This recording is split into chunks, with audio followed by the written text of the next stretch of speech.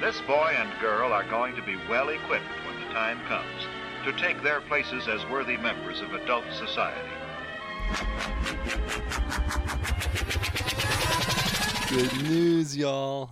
I judge this once again to potentially be my favorite episode thus far, which is a good sign because I only believe it gets better. That's a faith that I choose to live by, not only for the podcast, but for everything. And I trust that you can have that faith as well. And the faith in me sees the faith in you. Faith and stay. All right, so that was almost so corny. I'm considering cutting it. But regardless, what I'll do is I'm going to start off. This is with Jesse Elder, also known as the Time Piercer. Check out his video, Time is Illusion. It's going viral on Facebook. Get ready. I might get a cup of coffee or a cup of tea or whatever you need to do to think as deep as possible. And before we begin, I want to celebrate some of the over 200 5-star reviews that are currently on the podcast, and also ask y'all to subscribe, rate, and review this podcast, because that's what's going to help amplify this message of breaking normal and get more people to be themselves regardless of culture. The first review, I'll read two. Let's do this one. Glam and Plan. It says, 5 stars, Breaking Normal. This podcast is essential to continue on the path of breaking normal. I've read Breaking Normal for the second time because it helps me feel grounded and authentic. This podcast is truly the living, breathing version. I'm so excited for this podcast. I cannot wait for this podcast to reach people who would have otherwise not been exposed to Daniel or read Breaking Normal. Wow, thank you. And on that note, on the most recent episode with Kyle Kingsbury, which I highly recommend checking out, at the end of it, I did an excerpt from my Audible book, and it was about the naked chapter. I ended the podcast with that, and hey, maybe we can create a ritual, and I'll do it again this time with a different excerpt of the book. If you haven't checked it out on Audible, go ahead, download it. If it's your first one, I think it's free, and if you have credits, it's easy breezy. Nothing is mailed, and nothing is exchanged. Your phone just simply tunes into the frequency of breaking normal. You can put that puppy on 1.5 to 2 times speed, take a hike, get a massage, or whatever you do to really let the message marinate. And let's do one more review here. This one is called Love, 5 stars, from Brittany Amone. This podcast immediately goes on every time I get into my car. The first word that comes to mind when describing this podcast, profound. Daniel captivates with topics that will make you feel something, that will remind you what it's like to be alive and how freaking beautiful it all is. I highly recommend for anyone seeking some high vibes and raw emotion. Wow, thank y'all. So I'm looking forward to seeing yours on there. If you haven't left one yet, it's really helpful to the brand of Breaking Normal. And speaking of that, we're going to be doing our first, what could be described as a Breaking Normal microdose of Tribe Design. This following Sunday in Austin, Texas, for the first 33 people, the tickets are $33 each, and we're going to really give a mini hit of what a Tribe Design experience might be like, because in less than 3 weeks, we have a full Tribe Design here in March 22nd, north of Austin. It's Tribe Design 11. And by microdosing, we don't mean that we are all sitting down and experimenting with psychedelics. What we do mean is that we will be gathering and getting high off our own supply through radical communication, fun, comfortable exercises, and a healthy dose of mystery. So if you want to come cultivate community, confidence, creativity, and connection, regardless if you are like-minded with people or not, because that's what I think the world really needs is leaders right now that can team up and communicate beyond agreement. If that calls to you, then I trust we'll see you there. Just send me a message on my Instagram or Facebook, because we have an event now, the event invite currently live, and you can get your tickets right there with a click of a button. Isn't it amazing what we can do with a click of a button these days? And that's actually something we talk about in this podcast with Jesse. So I trust you'll enjoy it. I'd love to hear your review about it. And then at the outro of this, I'll sample another excerpt from Breaking Normal audiobook. All right, much love, y'all. Keep breaking normal. Peace. All right, y'all. I'm here with Jesse Elder, right in the heart of Austin, Texas. Great place to be. Yeah. And a little backstory of how I was just explaining to Jesse how I think we're somewhat connected, or at least the breadcrumbs to me getting here. And I first saw him online as something to do with ethical cult building. And he seemed to be the face of that brand and the messenger of what you're doing. I'm excited to talk about that. And that's so similar to what I imagine Tribe Design is. I'm excited to find out where they may be similar and where they may be different. Yeah. And then I got to see you at Traffic and Conversion in the hotel lobby there, and we started talking about baby bath water. Yep. Did you go this year to Traffic and Conversion? No, I okay, didn't. Cool. Didn't. I was all poised to go. I had tickets and was going to go to the party and all that. And then at the very last minute, I was like, yeah, no, not feeling it. So didn't go. Cool. I like that. You seem to be a very intuitive guy. So it's the best paradigm I've found yet. And then my roommate right now, housemate Ellen Smokes, they know each other, and she explained to me that we're like so similar, but he's more into the law of attraction. So I'm excited to talk about the law of attraction. I'm happy that is somehow involved with my personal brand, I guess. I don't know. It's very, very interesting. You ask 10 people and you get 10 different answers. So kind of interesting. You're that like adaptogenic medicine. Something like that. Or maybe just a completely blank tablet that people can project their expectations onto. When's that not the case? I guess different degrees. Right. And then finally, on that note, I got to project myself onto you during this video about time that's seemingly really spreading around the web quickly. I think you said it has 8 or 9 million views at this point. Is that what you said? It's like 11.6 million. Right 11.6. Wow. Yeah. And this is definitely a time-bending video. How do people find that if they want to go check that out? It's on YouTube or Facebook. Just look up Time is an Illusion or just Google Jesse Elder Time and it'll probably come up. Okay, cool. Well, that's what I want to talk about firstly. Let's talk about some time. What is time? It's a word used very creatively by human beings to describe this agreement.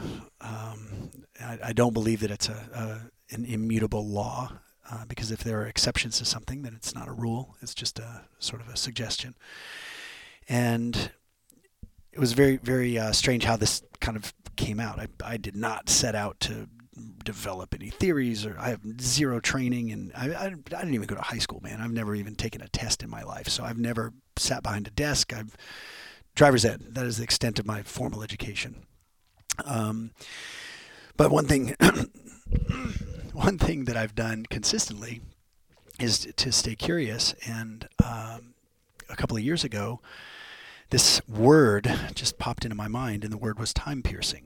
And I had no frame of reference for this word. I'd never heard those two words, time and piercing. It was very alien to me. But it was visceral. Like the word just came in and I just felt it. So I actually Googled it immediately to see what came up, thinking maybe it's maybe something in the zeitgeist somewhere. I heard it, whatever.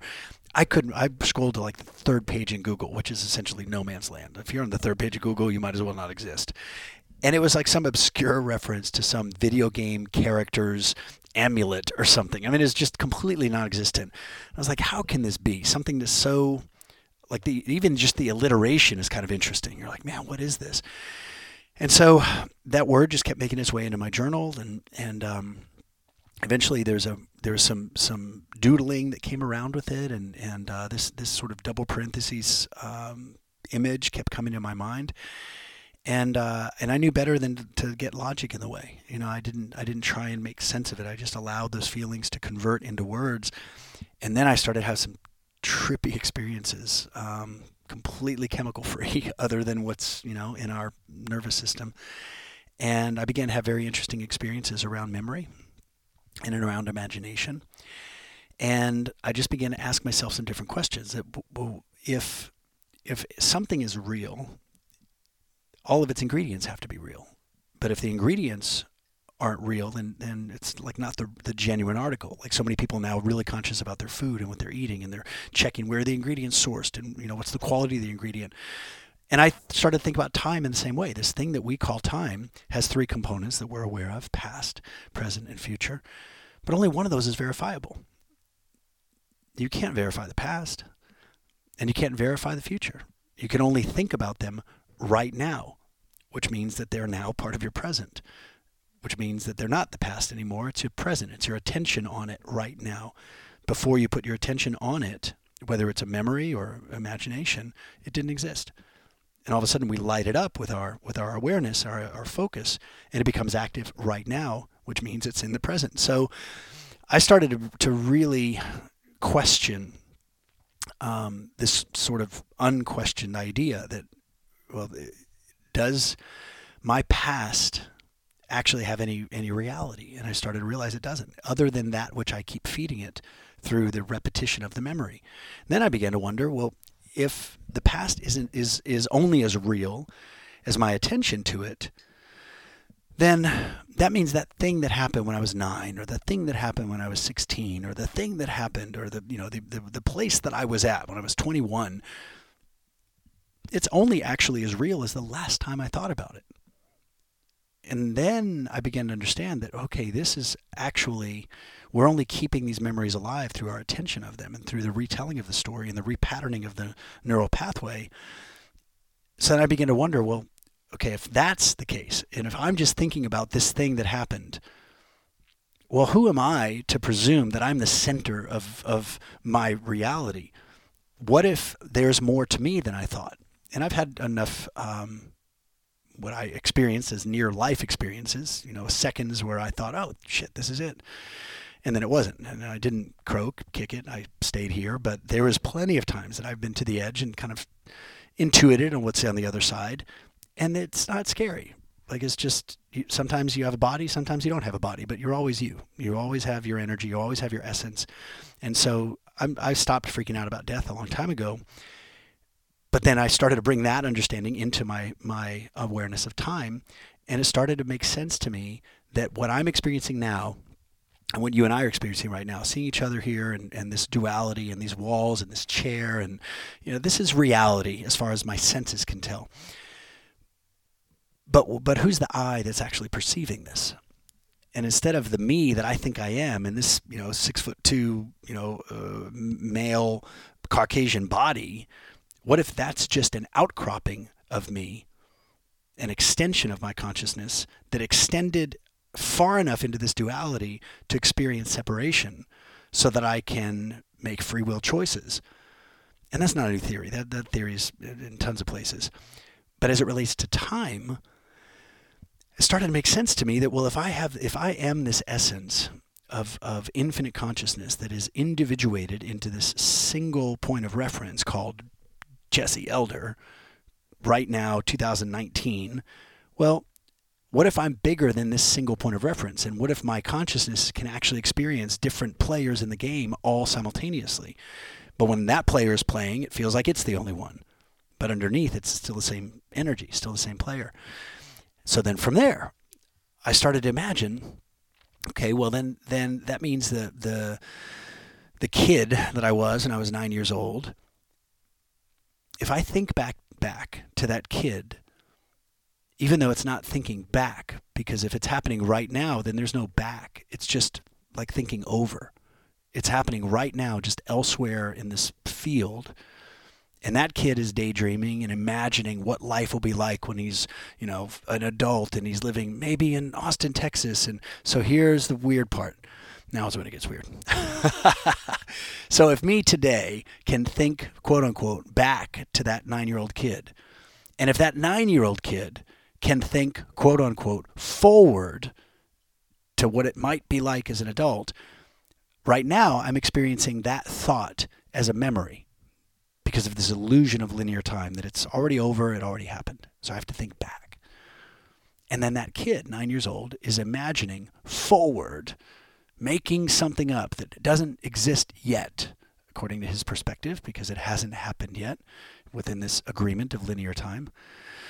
So what if, outside of the illusion of linear time, what if that's the same thought?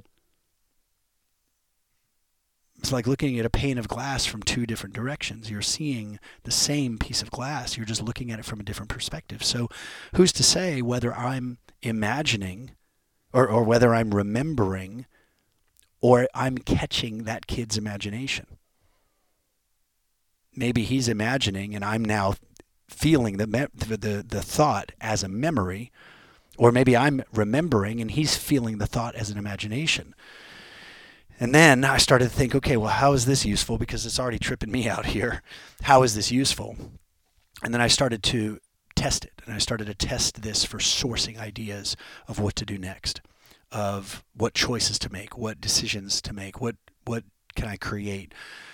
Where am I stuck that I'd like a little bit of clarity? So I stopped asking mentors and coaches, and I still rely on them situationally and for specific things. But in terms of big stuff, I stopped asking, and I started just imagining through meditations, imagining that I was having a conversation with, I won't even use the term future self because that implies that it hasn't happened yet. With this understanding and this sort of time-piercing philosophy, it's all happening right now. So that me that's already solved the problem, that's already healed the pain, that's already attracted somebody into my life, or has had an idea that can benefit people, or has made the money, or whatever, that version of me that's already had that experience or is having that experience, I can actually ask that dude what he did and what should I do. And I began to get immediate visceral sensations and images, and it was like plugging into cosmic Google. It was just like type in, pop, this is what I want. The idea popped in, and it was so real that it felt like a memory. It felt like deja vu.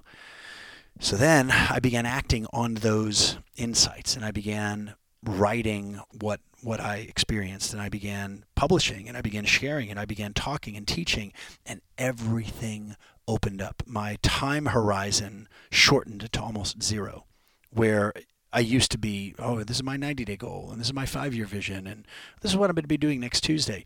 All of that went away, and I began to aggressively shrink my time horizon to now. And I would frequently throughout the day just stop what I was doing and remind myself that everything's happening now. And I am actually, and I believe we are all actually infinite. We have these infinite versions of ourselves, just like if you have your phone. I don't have any music stored on my phone, but I can play any song I want because it's all here. It's all the music is right here. It's between my hands, and you just put a device in there that can receive the information, convert it, and transmit it. All I have to do is tune to the song that I want to play and hit play, and it starts playing. And I started thinking, well, shoot, maybe that's what my apparatus is. Maybe that's what my body is a receiver and an amplifier, a converter, and a transmitter. So then if I can imagine, which is the memory of the future, if I can remember the future clearly enough as an imagination, I'll get the feeling and the image, and then the behavior follows, and then I become connected to that person or those people, and next thing you know, it blinks into my reality. And since I was 17, 18 years old, I've been split testing paradigms. So I stopped asking what's true a long time ago. Ironically, we're talking about time. I stopped asking what's true, and I just started asking what's useful. And it seems, so far, the most useful thing that I've found yet is to just assume that all the information is there. I just haven't received it yet through thought or through feeling, to then be felt and then sort of solidified into clarity.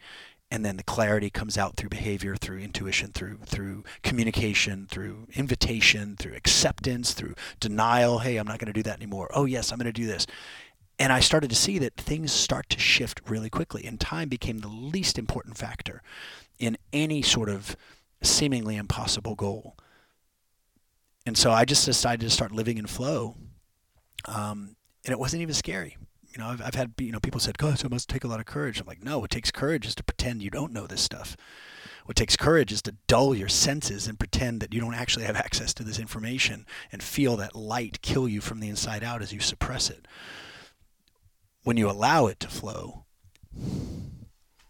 life becomes its own beautifully altered state. Wow. Yeah, I didn't feel the need to say much. That was what a beautiful expression to the question of what is time. Yeah, and I've actually done that exercise quite a bit, remembering the future. That's something that I don't know how to speak. I don't know how to give it enough credit as a modality for what to do with our imagination. And this is it's so interesting that you said you've never taken a test, because that's what one of the things, there's a lot of issues with the school system, but one of my main concerns is how much time of the how much duration of the student's career is remembering Yes. and regurgitating other people's ideas. Yes. I'm like, well, where's the room for the imagination? Right. Like, what about remembering the future? Well, my father's a school teacher, or retired several years ago, but he taught his entire life, and that has a lot to do with why I never went to school. But I've had many conversations about this, and one of the concerns that comes up for a lot of people, especially parents, is the school system is broken. The school system is broken. And I know that feeling. Like, I remember thinking the same thing. I mean, I work with thousands of kids in over almost 2 decades with the martial arts schools, and I remember feeling the same thing. Like, the system is broken. It's broken. It's broken. And then I started to think, well, wait a minute. A system is only broken if it's not doing what it's designed to do. You know, I mean, I've got a keyboard there, and if I turned the keyboard on and I started hitting the keys and no sound came out, then I could say it's broken because it's supposed to play music, or at least play notes. So the school system, if the school system was created with the intention and the explicit outcomes to produce fully functioning, self-authorized, rational, emotionally intelligent, respectful, empathic, creative human beings. If that was the purpose, then yes, it's broken. I don't believe that that's the purpose of the school system. I don't think that that's why it was set up. I think it was set up to teach, for the most part, conformity, and to teach people how to fit in, and to teach people how to move from one room to another at the ring of a bell, and to follow authority, and to not question what they're told. So from that perspective, it's working brilliantly. Yeah, I hear that. I was been listening to a book called The One Thing, if you've heard of that. Yeah. Great book. Yeah. And he was bringing up the point of how this modern school system was really formed around the Industrial Big time, Revolution yeah. to create factory workers, Yeah. to like a system that could keep producing. Mm-hmm. And I think that one of the causes of that is that it suspiciously looks similar to like farming or imprisonment in a lot of ways. Yeah, yeah, and it's funny you draw that parallel, because even farming is such a new development in human history. You know, it's only 10, 12, 15,000 years old. Prior to that, people actually lived in this sort of lush, timeless abundance, because you didn't eat more than you need. You took what you needed, and that was it. And the food supply kept populations pretty small. Dunbar's number, 150. So you had these tribes and villages and clans of people that are in this sort of perfectly balanced harmony. And I'm certainly not an advocate for returning to something like that. But it's interesting that when agriculture came on the scene, then for the very first time, you had the concept of property. Prior to that, property wasn't really a concept. It wasn't the hammer. It wasn't my hammer. It was the hammer. And so it wasn't my spear. Maybe I used it, but if you needed to use it and there's game to go get, then you'd use it. I mean, it was very utilitarian, and there really wasn't a sense of this belongs to me until agriculture. Now all of a sudden you have a fixed asset called a farm, and now you have a property. And up until then, what kept human beings evolving and expanding so beautifully was that humans are the only creature that practices specialized exchange. So I would get really good at this, and you'd get really good at this, and hey, guess what? You can catch more fish than I can, but I can, catch more rabbits. Why don't I just catch rabbits and you just catch fish? We'll both make more production, and then I don't have to try and catch fish because I'm terrible at that, and vice versa. But when property came on the scene, for the first time in human history, there was surplus. There wasn't surplus in a hunter-gatherer era. What are you going to do with it? In fact, excessive kills and excessive harvesting was penalized by the group because it was a depleting of resources. But with property, now you have excess. Now you have grain, and you've got animals, and you've got all this excess. So for the first time in human history, a new form of specialist emerged. And these are specialists in violence. And this is the advent of government. And so for the first time, you've got these people who say, well, you know what? Instead of farming, why don't we just go to that farm with our clubs and our spears and just bop them all on the head and take their stuff? But then pretty quickly you realize that actually doesn't pay, because now you have to work the farm. So instead of that, why don't you just stand next to them with the club and say, we're only going to take 80% of your production. And in return, we'll protect you from all the other specialists in violence. And this is how monarchies formed, and this is how property became wealth. Fast forward a few thousand years, we're now on the end of that, I believe, because 30 or 40 years ago, for the first time since the introduction of the agricultural revolution, for the first time, wealth is again becoming non-physical with the advent of the microchip and algorithms and processing. So now wealth is increasingly intellectual property. Wealth is a computer program. Wealth is a non-physical asset, which is very, very challenging for specialists in violence to control. And so we're looking, this is why the reason why communism crashed is because it got outspent by capitalism. But they're both very, they're like fraternal twins. Communism took the wealth first. Capitalism lets people get ahead of it and then takes the wealth through predatory taxation. And so it's like a farmer going out to the field and just milking the cow for everything. But pretty soon the farmer is going to find out the cow's grown wings. And this is what the information revolution is doing, is creating unprecedented levels of freedom, which we don't really have the ability to comprehend yet because we're so indoctrinated to the concept of wealth as physical property. But as more and more people begin to experience the limitless power of intellectual property, intuitive creativity, this is something that no AI can compete with. And no matter how good sex robots get, and no matter how finely pixelated virtual reality becomes, it doesn't have the bioenergetic component that has people feel good and has people feel like themselves. And this is why there will never be an artificial alternative to nature. And we are a part of nature, no matter how much Kurzweil and company and Singularity Gang want to convince us that intelligence, logic is the highest reach. It's a very, very limited view. It doesn't take into account the totality of what human beings are. And as people begin to taste more and more of their own ability to be creators and artists and poets and adventurers and songwriters and truly lovers of life, this ability to create real wealth, not just through property and physical goods, but through creativity and through unique expressions of human creativity. We're looking at the advent of an entire new economy, which will be beyond the means of any specialists in violence, aka government. They won't be able to iterate fast enough to control it.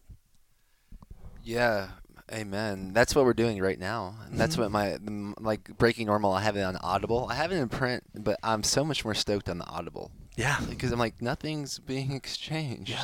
Yeah. What? Yeah. So it's like powerful. I create something in this bandwidth, and people can use that phone to tune into the frequency, and that's all. That's like, whoa. That's it, and that's it. It's literally just tuning into a frequency, changing your brainwave patterns, changing your emotional, the feelings that you have, which then sort of sets you up to receive other ideas.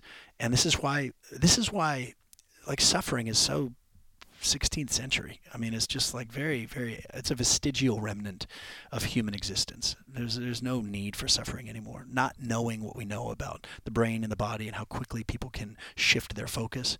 And this is why I'm doing the work that I'm doing. I can't even call it work, but this is why I'm doing what I'm doing, is because people come to a workshop or they watch a video, and man, we get messages and emails from people every day saying, "Oh my God, I've been to fill in the blank seminar, workshop, I've been doing the work for decades, and I watched this 3-minute video, and everything makes sense. I felt something open in my chest." I'm like, "Yeah, mother trucker, because you just tune back into your own basic frequency, and it's an absence of resistance where you feel, oh, that's me. I'm enough, and I've always been enough. Oh, this is cool." I love that. And I'm to be attuned. And it's funny, like what you said, that tribe design is that going back to before relating to myth and culture as how we're going to connect, and more relying on being fully expressed and fully known and fully specialized. Yep. So I so resonate with what you're dropping here. I'm imagining if this was on YouTube, and you even mentioned on the That Time is an illusion video. Well, you mentioned that it was quite polarizing. We've seen the spectrum of comments. There's something like, there's almost 300,000 comments on that video. Actually, I think more. I think it has 300,000 shares. But anyway, the comments ranging from, holy shit, I've known this my whole life, I never heard it explained like that, to people kind of in the middle. They're like, I don't know about this. Some people have messaged saying, like, this is amazing, I want to work with you, and they become clients. And then other people are like, we should all find where this guy is and hold him down and force him to believe the truth. Let's find out. If we just kill this guy, let's see if he doesn't believe in time then. I mean, it's people are having their own uniquely personal responses to this very simple message. Yeah, so that I could see some people responding in that way, and I don't know exactly what it means. I probably empathize or imagine that, like, if I was really using my imagination to be an extreme resistance to anything that challenges my paradigm, that could be a challenging way to live, and I could see how that could even draw violence out of someone. And I think you're safe. I think there's a lot of keyboard warriors out there. They're expressing themselves behind the safety of a computer screen because they haven't learned how to emotionally express themselves and embody the emotions that come with that, with the face-to-face communication. But what was coming up for me when you were saying that the suffering is unnecessary, I'm imagining people are going to be thinking about, like, well, what about the starving children in Africa, or what about the slaves of a war? Since that on the news it's very, very common. Yeah. So I would love to hear what your belief around that is. Yeah, there's several. And it's, I'm really glad you brought it up, because this is when you hear the statement, suffering isn't necessary, then that's what a lot of people go to. What about fill in the blank? Well, my question, and I've had this come up in seminars a bunch, people will say, what about? And my question usually is, what about? Like, what about them? Let's talk about them. First of all, do you have a person in mind? Do you have an exact experience that you're referring to, or do you have an image in your mind based on something that was served to you through newspaper or whatever? And most of the time, it's not a direct personal experience. Even then, what about fill in the blank, suffering person? Well, even that person, in the moment of their most extreme life experience, the more intense the situation, the more resources someone has access to, internally and externally. Our ability to tap into something that's a part of us, that ability amplifies in direct proportion to the need for us to use that. So everybody's heard the story of the 80-year-old woman who picked the car up off the toddler and all this kind of stuff. But we don't know what that person's experience is, because we're not that person. And what most people do, especially in the West, first world culture, is we project our levels of comfort and our lack of resilience and our standards that have in many ways been completely sort of softened by 21st century modern living. So when we see someone who's sitting in a pile of mud with flies on them, we immediately project ourselves into that situation and think, I would be miserable. Therefore, they must be miserable. And then somebody says, no, but I'm just looking at the data. Their life expectancy is 38, whereas ours is 87 or whatever the hell it is. Okay, well, what's wrong with that? What's wrong with a life expectancy of 38? There's a premise there. The premise is that the longer the life, the better the life. But is that the case? Is that the case, that the longer somebody lives, the better of a human being they are, the better life they had? And then that reveals another premise, which I personally disagree with, which is death is bad. and is to be avoided and kept away at all costs and pushed further out into the future. But that's like a fetus not wanting to be born. No, 9 months. Give me longer. Give me longer in here. But birth is death is birth. And so not being attached to or not having a fear of death changes everything. Then and I recognize if somebody has different beliefs, this is going to sound harsh, but from my perspective, so what if somebody lives 38 years or 107 or 6 weeks? I don't have a perspective that says any one of those is better than the other, because that soul, that individual consciousness came here with its own agenda. And I've had friends of mine who, one guy that I trained with, I'll never forget, his name is Shane. One night, Shane and I were sparring, we're training, man. We love training together. Good dude. And I was probably 19. He was a little bit older. So, he was like the cool guy. I was 19. He was like 23. And humble guy, just so like sarcastic and fun and just full of life. So we're training on a Friday night, and he didn't come to class the next day, didn't come back on Monday, and finally I was like, well, I wonder what happened. He went out that night, Friday night, ended up borrowing a friend's car, was just out having a great time, and somebody tried to carjack him. And he wouldn't let them because it was his friend's car. And they stabbed him. And he died the next morning. And I remember hearing that news, a couple of days later, and I was devastated. And looking to that experience now with an expanded perspective around this thing called death, I don't have any sense that he lived a not enough life, because I have a different sense of what life is. So now my perspective, and I've thought about him many times, wow, expert player, man. Like if you finish the game in 23 levels, man, wow, well played, man, well played.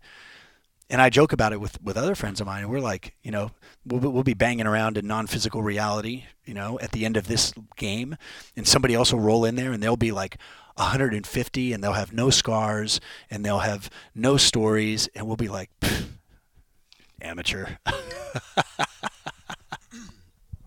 Wow. We'll let that soak in for a second. Man, well, on the idea of ethical cult building, yes, or tribe design, yeah, or getting a group of people to connect in a coherent, efficient way, yeah, one of the things we've really learned that works is music. And since I've asked you, what is time, what is culture, what is music? Yeah. Yeah, I think as a musician, my experience is very co-creative. It's a very, very co-creative experience. And I've been present to lots of music as it happened, and it just happened to come through my fingers. But I don't have a sense of possession. I don't have a sense of ownership. I wrote that song. It was more like I was there when the song happened, and it happened to come through my fingers. Now, it does come through my fingers in direct proportion to how much I practice and how often I play and kind of clean the pipes out, so to speak.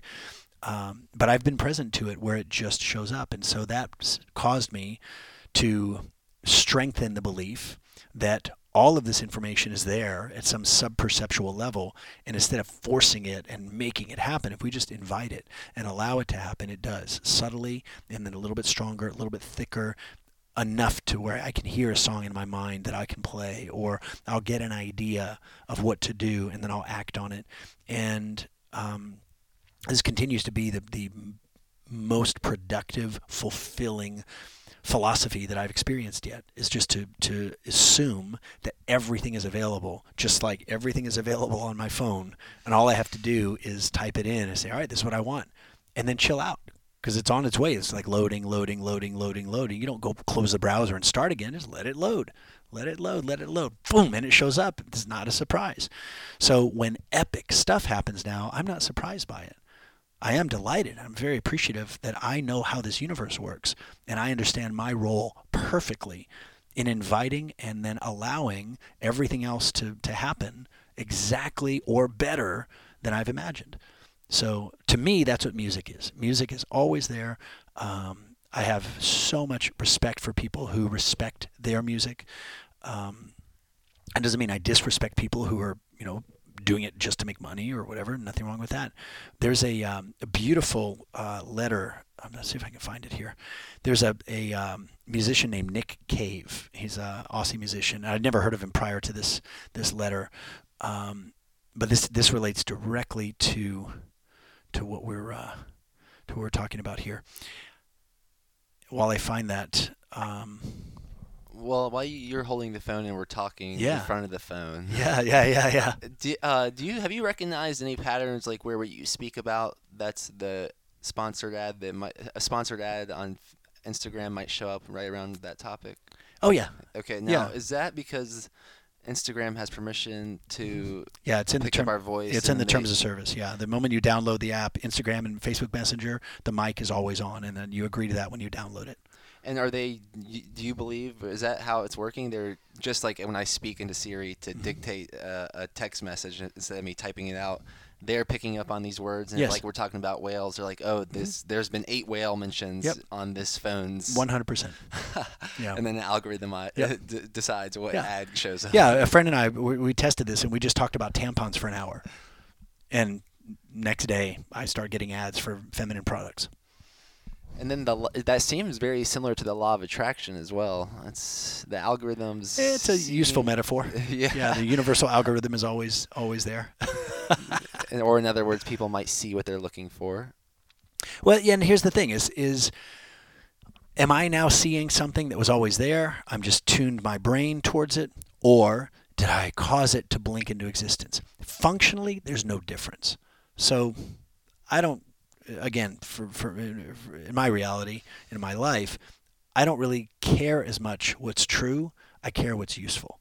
And so whether there's some alien conspiracy or whether it's this or that or if it's just my brain, it doesn't matter. Functionally, I know what reality I wish to experience, and I am continually appreciating the aspects of my life that I would like to experience more of while withdrawing my attention from anything that doesn't please me. So I am practicing this, continually practicing strategic ignorance. So I'm just withdrawing my focus from anything that doesn't resonate while amplifying my focus onto those things that I do. And predictably, how can my life be anything except the sum total of my focus?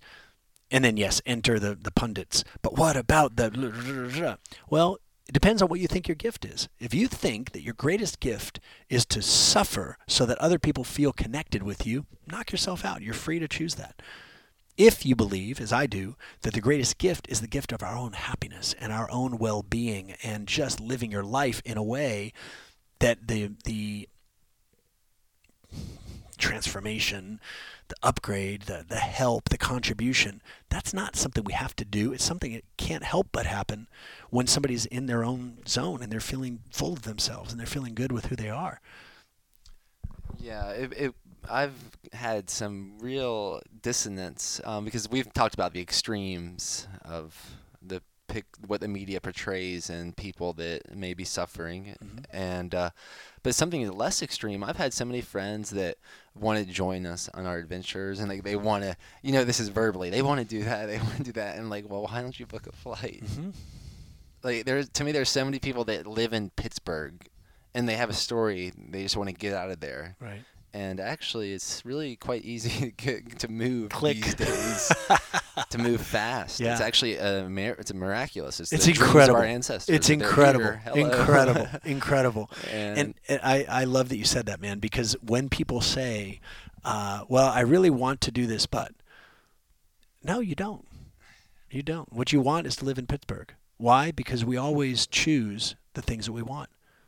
And we always want what we're choosing. Nobody else is making the choice. And you may be 3 or 4 choices removed from the thing you want, but every choice is a trend. When I sold the martial arts schools in 2012, that was largely motivated by my desire for freedom, location freedom specifically. So I began to make choices against this ideal of location freedom. In my mind back then was, I have no idea how I'm going to do it, but I can imagine a future where the only things I need to contribute, to make money, to teach, to connect, the only things I need are a phone, a passport, and a credit card. And I imagine a future where that's the reality. So then every choice I made, I would ask, does this lead closer to that or further away? So I got an offer to coach a bunch of financial advisors in Dallas, Texas. And I was like, all right, sounds really good. Let's talk about this. And one of the things that was on the table was showing up and doing a consistent on-site and doing the training. And I had to say no to it because that would have been away from my ideal. So what I did instead is say, why don't we just do it all virtually? That way you guys have access to the recordings. You don't have to worry about showing up to a hotel. And they're like, oh, that sounds great. Yes. And I did those calls from all over the place.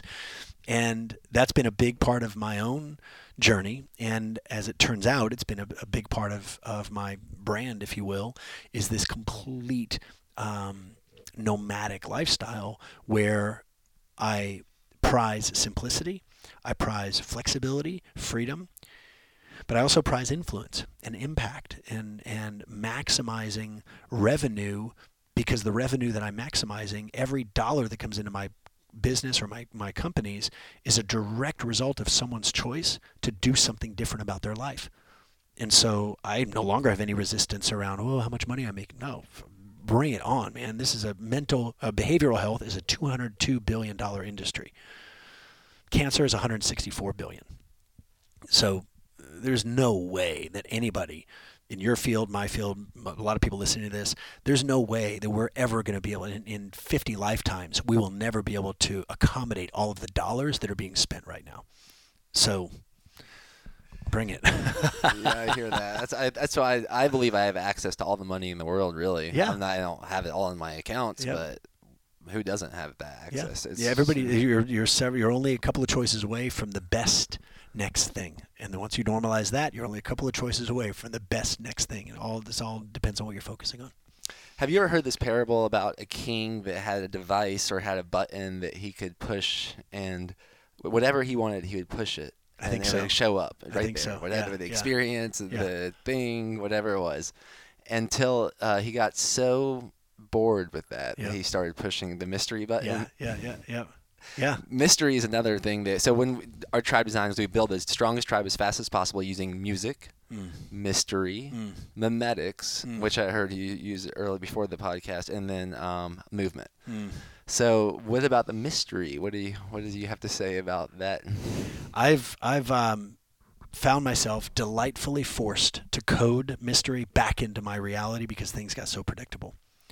Things got so good, so predictably good, that I had to code mystery back in. I had to code amnesia back in. I had to code intrigue. And I would literally, in my journaling and meditation, just say, all right, I want today to be enchanting. I want today to be intriguing. I want to be surprised and delighted by this reality. And I would just put it out there, and ridiculous things started happening. A buddy of mine messaged me like 3 days after I did that particular meditation a couple of years ago. And I was like, I want some surprise. Like, I want some badass invitations to come in that are just completely nonlinear, things that I would not have thought of, but are in alignment with my values and my principles and what I want to experience. 3 days later, a buddy of mine messages me. He's like, hey, man, I know you love James Bond. And this is when Skyfall came out, the new Bond movie back then. And he said, I know you love James Bond. Do you want to go see it? And I was like, yes. He was like, do you want to go see it in London opening week? I was like, yes. So I booked a ticket to London from here in Austin at the time, to London. We hung out. We had a great dinner. We went on these jet boats on the Thames, just cruising down the river. They're blasting James Bond music as we're driving, as we're cruising by MI6 right there. Later that night got blown up in the movie. And they were cruising back. And the next day we walked like 18 miles all around London. And the next day I flew back. And I was like, great job, universe.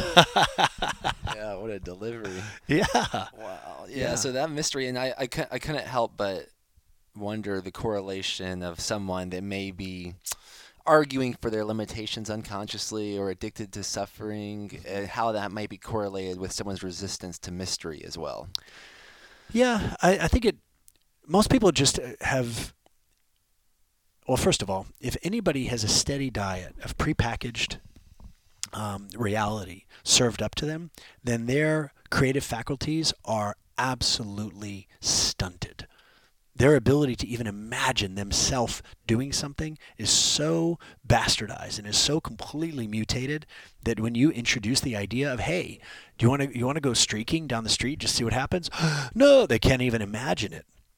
But they'll watch YouTube videos with somebody else doing it and get that same little dopamine hit, the same little juice. So first step is somebody has to just unplug from all this prepackaged stuff and begin to actually feel their own feelings and think their own thoughts. And that's very easily done. It's super simple. Just take your TV, take it out of the back, grab a gun. Here in Texas, it's very easy to do, and shoot your television. It's a very, very beautiful ceremony that I highly recommend. At your own risk.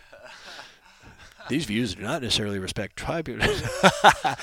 And so I've never done that, by the way, but I haven't owned a TV, and I always think it's like, it could be. I wonder if it could explode. I know. But the metaphor. Wear goggles. I love it. Yeah, but I mean, I haven't owned a television in I don't know how many years, and because my reality continues to deliver better than anybody else's imagination can compete with. And it may sound callous, like I don't appreciate the creative part. No, I have very good friends of mine who are actors and actresses and producers and directors and super creative people. And I respect that so much. But what I love is their creative process. So we geek out on creative process. I want to be in the kitchen with them. I don't necessarily want to go and sit in the thing. I was invited to an award ceremony a couple weeks ago in LA, and it was for AR and VR and 360 video and all this stuff. And the final award of the night goes to this director. He's directed all the Mission Impossible films. He directed The Usual Suspects and, sharp dude, right? So Tom Cruise comes out to deliver the award. And it was astonishing. The moment Tommy Cruise comes out the thing, I'm looking immediately. My thing is always, I want to watch people watching what they're supposed to be watching. It's astonishing. All these people, man, they like Wyatt Earp and Billy the Kid had nothing on these people's hand speed. Boom, phones come out. I was like, wow, that was instant. Like switchblades. Everybody had their phone and was immediately watching, filming, live streaming, Instagram, this icon of modern royalty that we've been so conditioned to bow to. And I mean, I have to bow. You and I both were told we'd have to bow really far to bow to Tom Cruise because he's like 4.5 feet tall.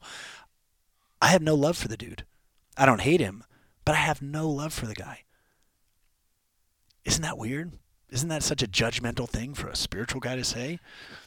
But the reality is, he is very good at being him, and that I respect. But the entire award ceremony was about all his stunts and how good he is and all of his accomplishments and all of these things. And that's cool. Like, man, good for you. But I was more interested in how everybody, like at the click of a switch, went into awe and this spectator mode. And I can just see the wheels turning for people thinking he represents some ideal. Oh, because he does all his own stunts. Wow, he's a real badass. Well, who cares what somebody else is doing unless it inspires you to do something different for yourself? Now, I may be very harsh here, and it's possible that out of the 400 people that were in the audience, that the next day, it's possible that everybody in the audience immediately signed up for a motorcycle class, immediately went rock climbing, started to actually change the trajectory of their life. But I doubt it, because it's so easy to observe someone else pretending to live an adventurous life. I don't have to do that. Yes, that is very judgmental of you, Yes. and I would say in a very illuminating way. And I bet it's going to get people's wheels turning. So thank you for sharing that. Well, if we just detach from what's being served, we start to feel our own desires. And that to me, ultimately, that's it. And I do have a respect for the dude who's fulfilled his dreams and is living his dream. That is like amazing. I just observe how easy it is for people to use that as an excuse not to live theirs. Yeah, it almost sounds like what I imagine is idolization. And maybe you were so much simpler. You put it so much better. Idolization in such an intense way that you probably got like, oh, judgmental. Yeah. And I've been judgmental of idolization as well many times. Yeah. Yeah. And I'm at peace with it. Yeah, to me, judgment is purely forming an opinion. Yeah. Now, condemning someone because of my judgment, I like to judge my judgments and sit with that rather than pretending I don't judge or condemning or projecting upon others. I choose the judge my judgment route. I love that. Now, what about mimetics? What does that mean to you? Because I know we're going in some big quadrants, deep, fast. So thank you. I feel like we're drilling some springs, some wells right now. Yeah, big time.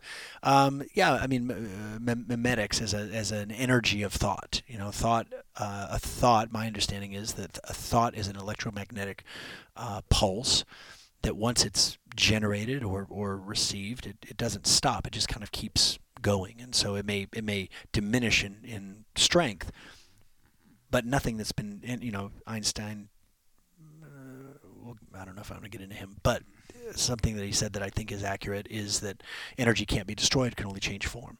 So a thought, as an electromagnetic pulse, vibrates at a very, very fast speed, and if that thought is maintained, then its frequency increases, and so the strength of the thought increases. And if a thought is thought enough, it becomes a very, very clear signal and eventually becomes a belief. And that's what a belief is a thought that's just been thought enough times that it generates its own momentum, like a ball on a string. You know, if you just go one time, not much happens. If you get it really going, you can even stop for a moment and it will keep going. And that's just momentum. So versus law of attraction, I think law of momentum is actually much more observable and experienceable for people. Attraction kind of implies you're just going to sit and do nothing and it's going to show up. Momentum is always observable. And so mimetics is sort of this theory or science or practice of thought energy. And so when people gather around a thought and it starts getting words added to it and then emotions behind those words, which words have no power of their own at all. That's like saying that the car is powerful. No, the car's just a vehicle. Who are you? Like, you're the one driving. And the same thing with words. Words have no power by themselves other than the emotion of the person who's uttering the word. So mimetics is this really sweet collection of ideas that everybody can kind of gather around, this philosophical, emotional, psychographic campfire, and we can all just share the same thought energy, looking at it from different perspectives, and then that mimetic energy itself will grow through the attention that everybody has around it, which is why it's so fun to see things like the maker movement, and you see so many people now making things, and 3D printing and robotics and drones and all this DIY stuff is so cool, because this concept, this mimetic energy around being a maker, it's very cool. There's a purity to it, there's a neatness to it, but there's also an intrinsic attraction to it, so that even somebody who doesn't classify themselves as a maker is still kind of intrigued by it. Because it's like, oh, what is that? There's this innate draw to kind of see, well, how does that work? And there's a coolness to it. Cooking shows, completely exploding, because somebody who, even if they don't feel that in control of their life, they can control the recipe, and that feels good. So now you've got the infusion of all these celebrities and emotionally charged chefs within the mimetics of cooking, but it's really about people. And so I dig it, man. I love it. I love seeing how these clumps form, also knowing that there is never going to be the world. So when people say, oh, I don't like where the world is going, like, which world are you talking about, man? There's like 8 billion. So if you don't like the one you see, that's totally in your power to change it. Yep, that's a good real an easy example of a meme is like the Earth or borders. Mm-hmm. Like the idea that Mexico and California are different Mm-hmm. is a meme, Yeah. and that Which has been given a lot of energy, Yeah. which then produces evidence to support the mimetic. And the you said that words no power in themselves. I was thinking, what about symbols? Do you think are you including Same. symbols in that? Yeah.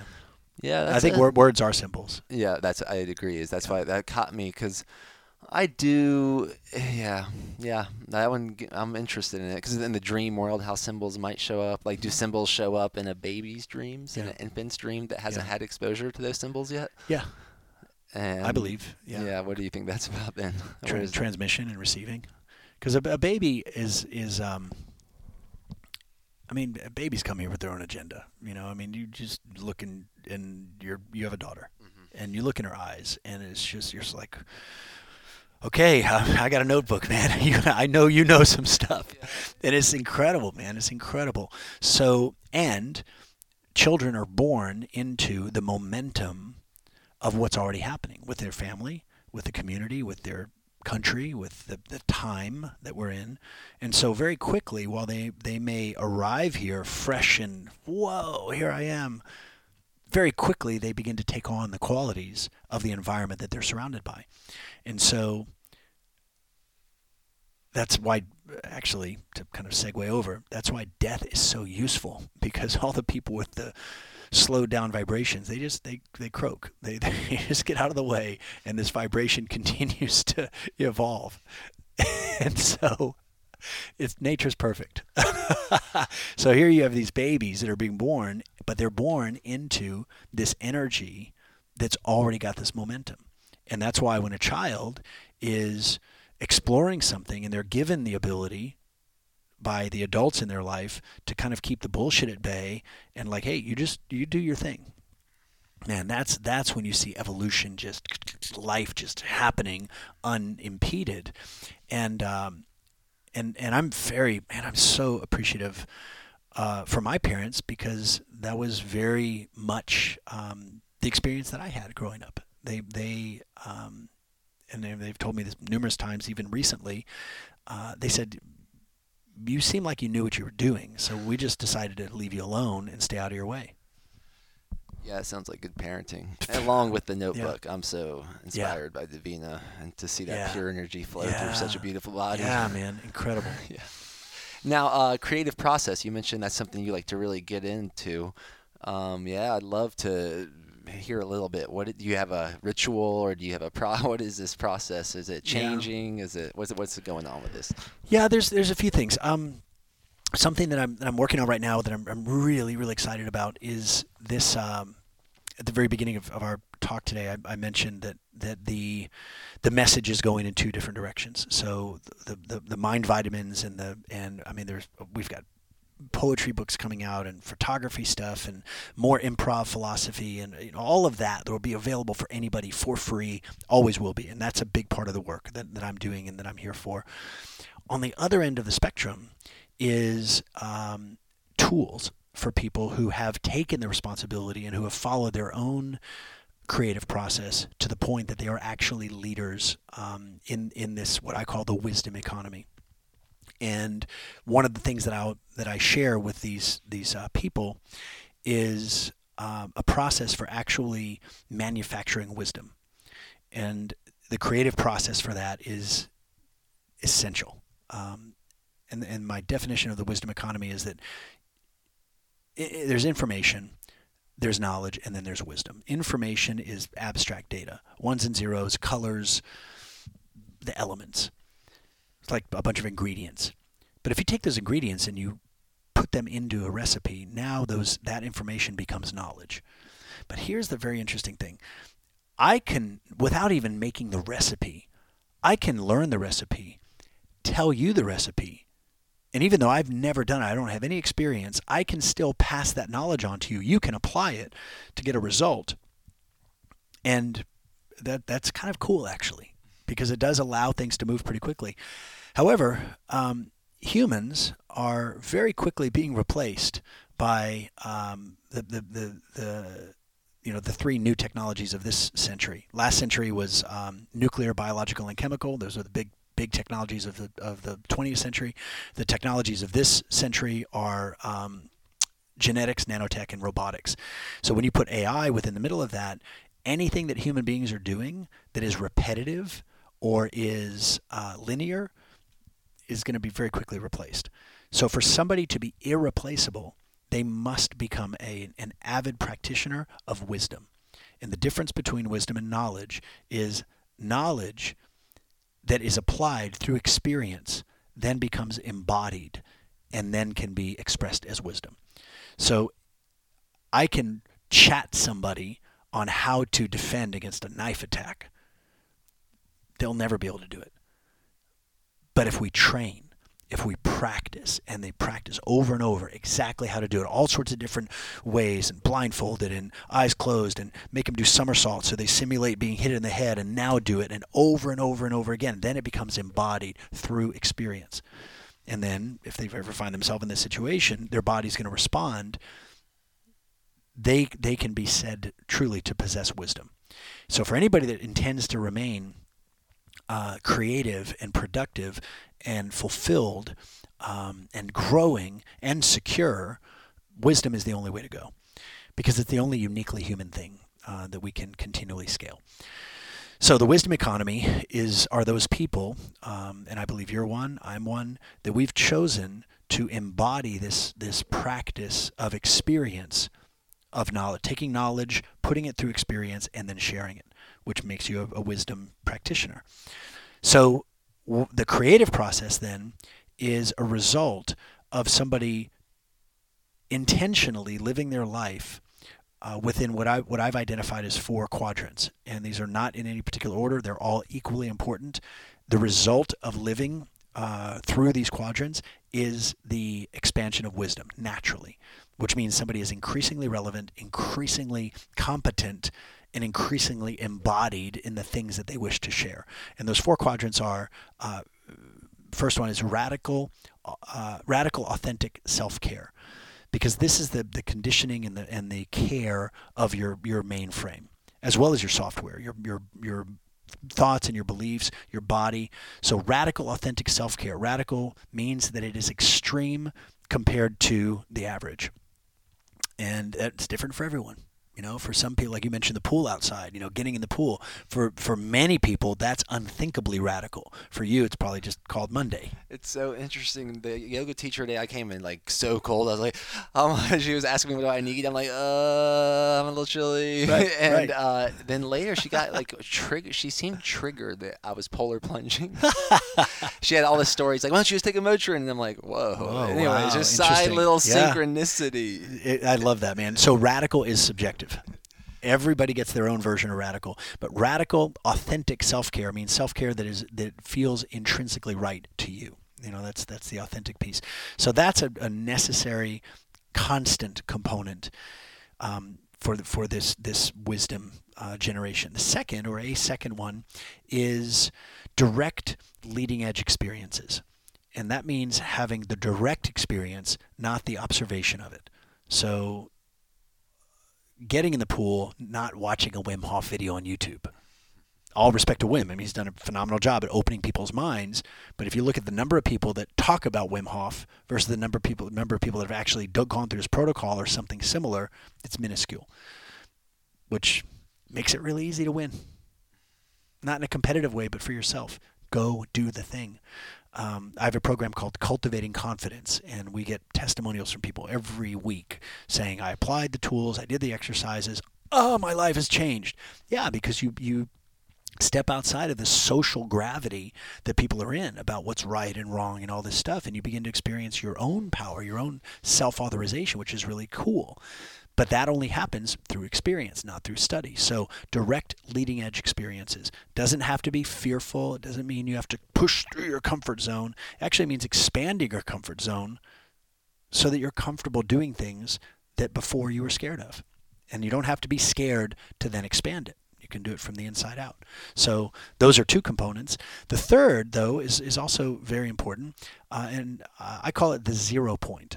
And the 0 point is when there is an absence of stimulus.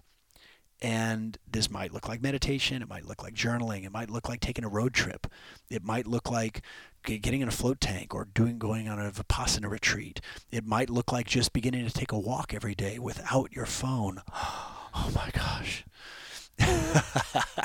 But it's the 0 point when you can actually assimilate and think about these things, and you actually think about your thinking and you feel your own feelings. It's very confrontational for some people, but the confrontation only lasts for a few minutes if you just chill out and make peace with yourself and accept yourself. Then it's fine.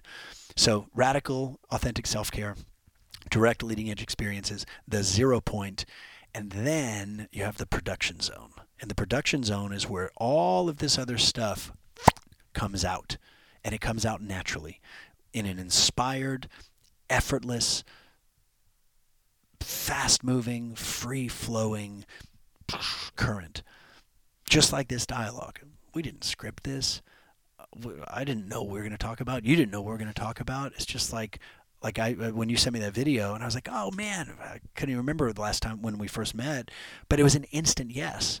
Like I saw your video, I was like, yes. And we've actually never recorded a podcast in here before. But for you, I was like, yeah, this is going to happen. It was just right. I don't know why. It doesn't matter. It doesn't matter why. It's just supposed to happen. So here we are. And we're having a conversation that's never been had before.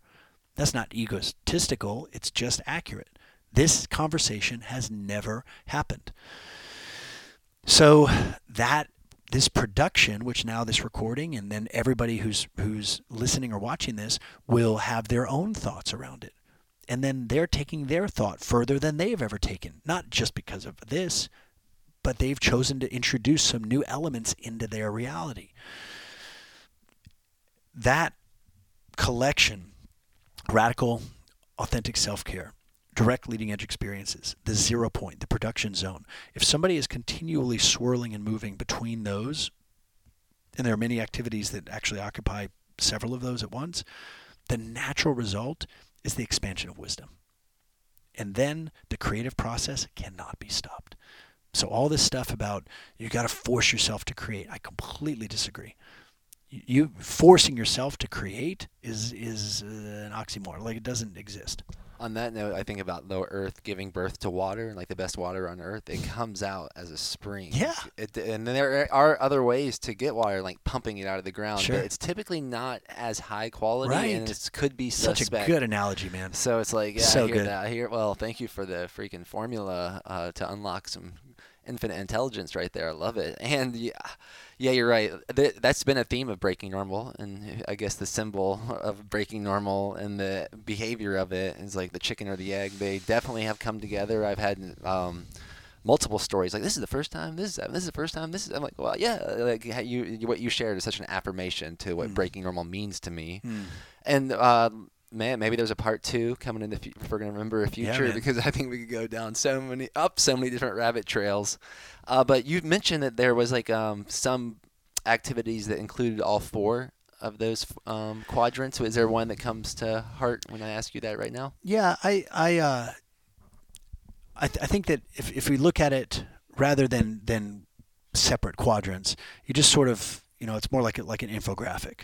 So, for example, you got radical, authentic self-care, and then you have direct leading-edge experiences. They're totally subjective.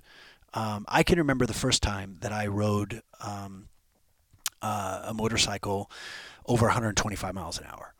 And that was right in the middle between radical, authentic self-care, because it was so good for my soul. It was so good for my mind. It was so good for my emotions. And it was also something I'd never done before. So if I put it down here on the extreme of only direct leading edge experiences, that's accurate. But it's incomplete because it's leaving out the self-care part. So it would be right in the middle, all the way to the extreme of both of those.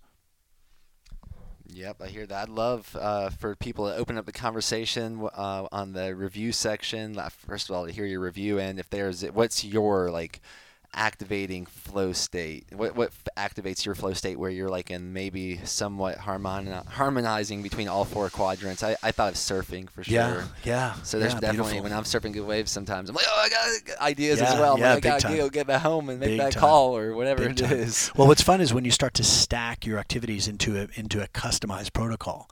So knowing that, for example, doing extreme physical workout, like I'll train jiu-jitsu, and immediately after, like as soon as the rolls are done, I'll go over to the wall, open up my feet and stretch out, close my eyes, and go into a 4-phase meditation.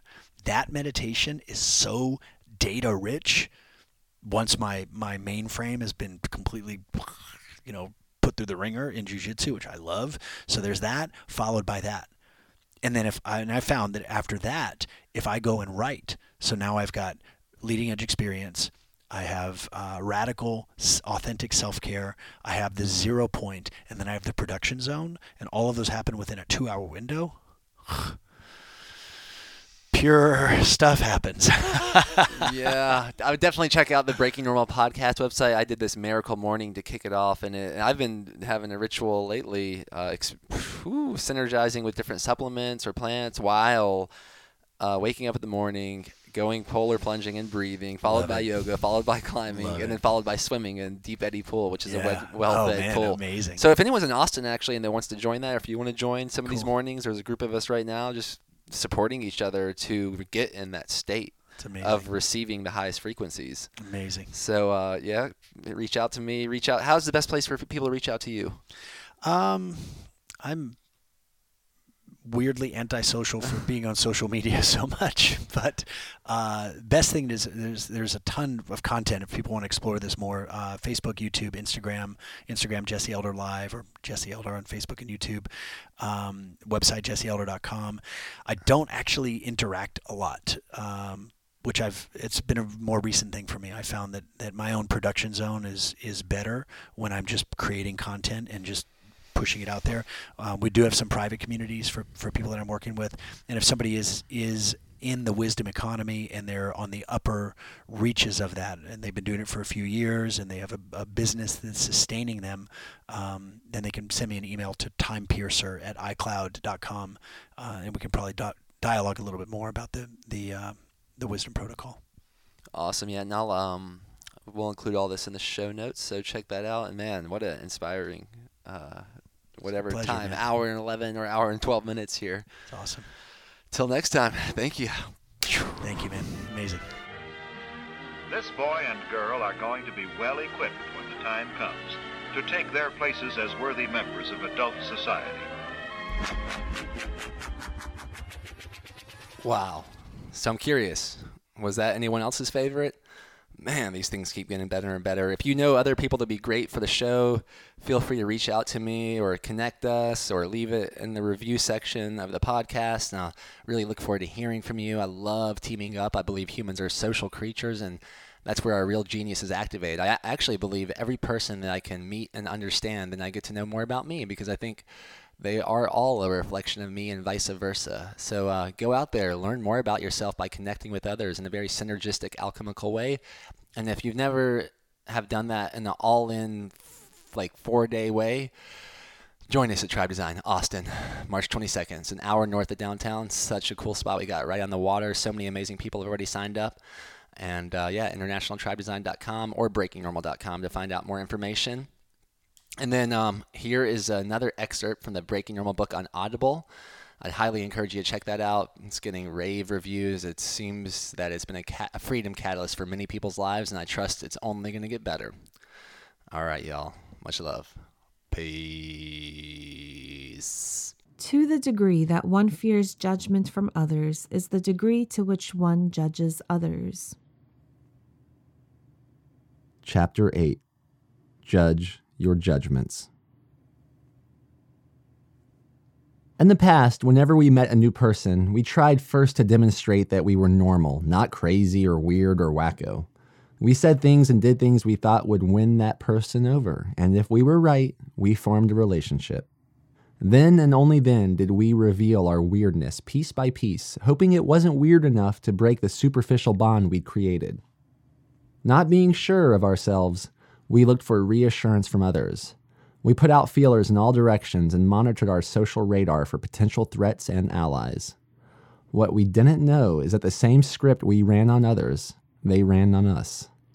The script was unconscious, unspoken, below the radar, and for that reason, it ran the show.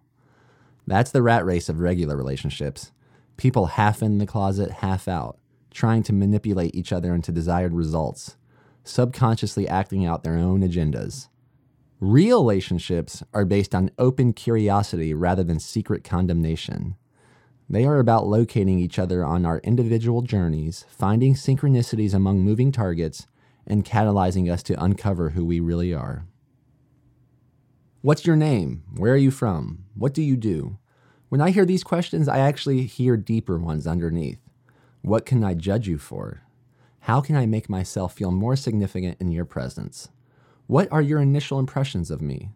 What don't you want me to know about you? It's pretty fun to play around with asking these questions directly instead of indirectly. In the so-called normal world, there's this idea that we shouldn't judge other people based on the proposition that who are we to do so? Only God, who is above, who sees all and hears all, can be trusted to be pure and good in his and or her evaluation. We forget that one of the most respected positions in society is that of a judge. Like God, like kings on the throne, judges sit in the courtroom higher than the lawyers and plaintiffs and defendants. They sit higher than the jury. They wear solemn robes and retreat to private chambers before issuing a ruling. If judging others was so bad, why is it that our law and order depends on it? In reality, judges are regular people who we've dressed up, people who we ourselves judge to have good judgment, people we have judged to be wise, and therefore we put them in a position of authority. We invented judges so that they could provide something we crave, perspective, which leads to closure, which leads to peace and reconciliation. Good judgment is essential to our lives and fundamental to our survival. It is hardwired into our brains, which adapted to make distinctions and evaluations quickly based on different factors. Without judging that a cave lion is different from a cave wall, for example, our distant ancestors would not have survived very long. We wouldn't be here today if insisting on non-judgment, we fail to see the distinction between, say, predator and prey, or different types of plants, or clean and contaminated water. The difference now is that it's not as obviously useful to us for survival as it was in the past. Today, when our basic needs are more easily met through technology, when the same tried and true foods are available in abundance, it would seem that we can get away without judging, but that's not really how it works. Judgment is divinely designed into us so we can survive. We judge continuously, even in our dreams. We do it while crossing the street. We do it while interacting with new groups of people. We do it every time we take a bite of food. We do it every time we select a potential partner. It's part of our inner monologue. To judge is to distinguish ourselves from something else as a way of maintaining our bodily integrity, our sense of identity. We are able to judge because we are different, and we are different so that we can judge. Besides, what we normally call non-judgment is a judgment. As long as we're alive, we're going to judge and be judged. The degree to which we're afraid of being judged might be the degree to which we ourselves judge others. Some of the least honest people I've met claim never to lie, and some of the most judgmental people never to judge. Personally, I've found a lot of freedom in being more open and transparent about it. In light of all this, there's a sort of upgraded icebreaker we can do, similar to the confession session but less formal. Instead of sitting in a circle, the exercise has everyone in the group mingle freely with the goal of meeting everyone, except that when they meet a new person, the questions they are inspired to ask are a bit different from the ones we might normally ask. These questions are designed to break the norm and snap us out of any cultural conditioning or hypnosis. Initially, they might cause people to be taken aback or shake their heads, but after that initial fun comfort, I find they elicit greater authenticity. What can I judge you for? I think that's a great lead-off question, slightly taboo, but intuitively right. It seems daring to ask aloud because it's off script and you have no idea what the other person is going to say. The question means, How can I differentiate myself from you? What markers can I use to put myself in relation to you? There's your name, of course, also your work and origin. But then again, there's also your religion, your talents and hobbies, even your hair, your eyes, your color, size, and shape. Naturally, I'm judging these things too, subconsciously at lightning speed with seemingly little conscious effort. It's amazing how quickly "what can I judge you for" gets to the heart of connection, where two people allow themselves to be vulnerable to one another and accept each other precisely for those vulnerabilities. Show me your weak spots, it asks, or the spots that you imagine to be weak and which you therefore might try to hide. It could take years, I imagine, for casual acquaintances, friends, or even families to get to such a depth. How can I make myself feel important around you? This is a question I imagine we are asking all the time without really asking it. It seems to me that as we're feeling out new people and situations, we are looking for openings in the conversation in which we can interject ourselves in what we consider to be our gifts. After the initial judgment or assessment of another person, we usually want to know where our strengths lie in relation to him or her. Being more expert in something at which someone else is a novice allows us to feel more important. How can I make myself feel important around you? This raises the question, do I want to feel important around you, and why or why not? The answers to that question, I imagine, will reveal a lot. There are so many questions you can ask a person which, in my opinion, catalyze a connection far quicker than the standard interview. In this exercise, we can play around with asking fun, comfortable questions and hearing fun, comfortable answers because we've created a context of acceptance and honesty. Keep in mind, this is an exercise to be done among willing participants. Even though the more you practice this exercise, the more adept you will become at breaking normal in your daily life, this is not a license to say whatever you want to whomever you want, wherever you happen to see them. I don't advise or encourage you to go up to any random person at the grocery store and let loose with whatever comes to mind. To me, that might be an abuse not only of this exercise, but to you and the other person.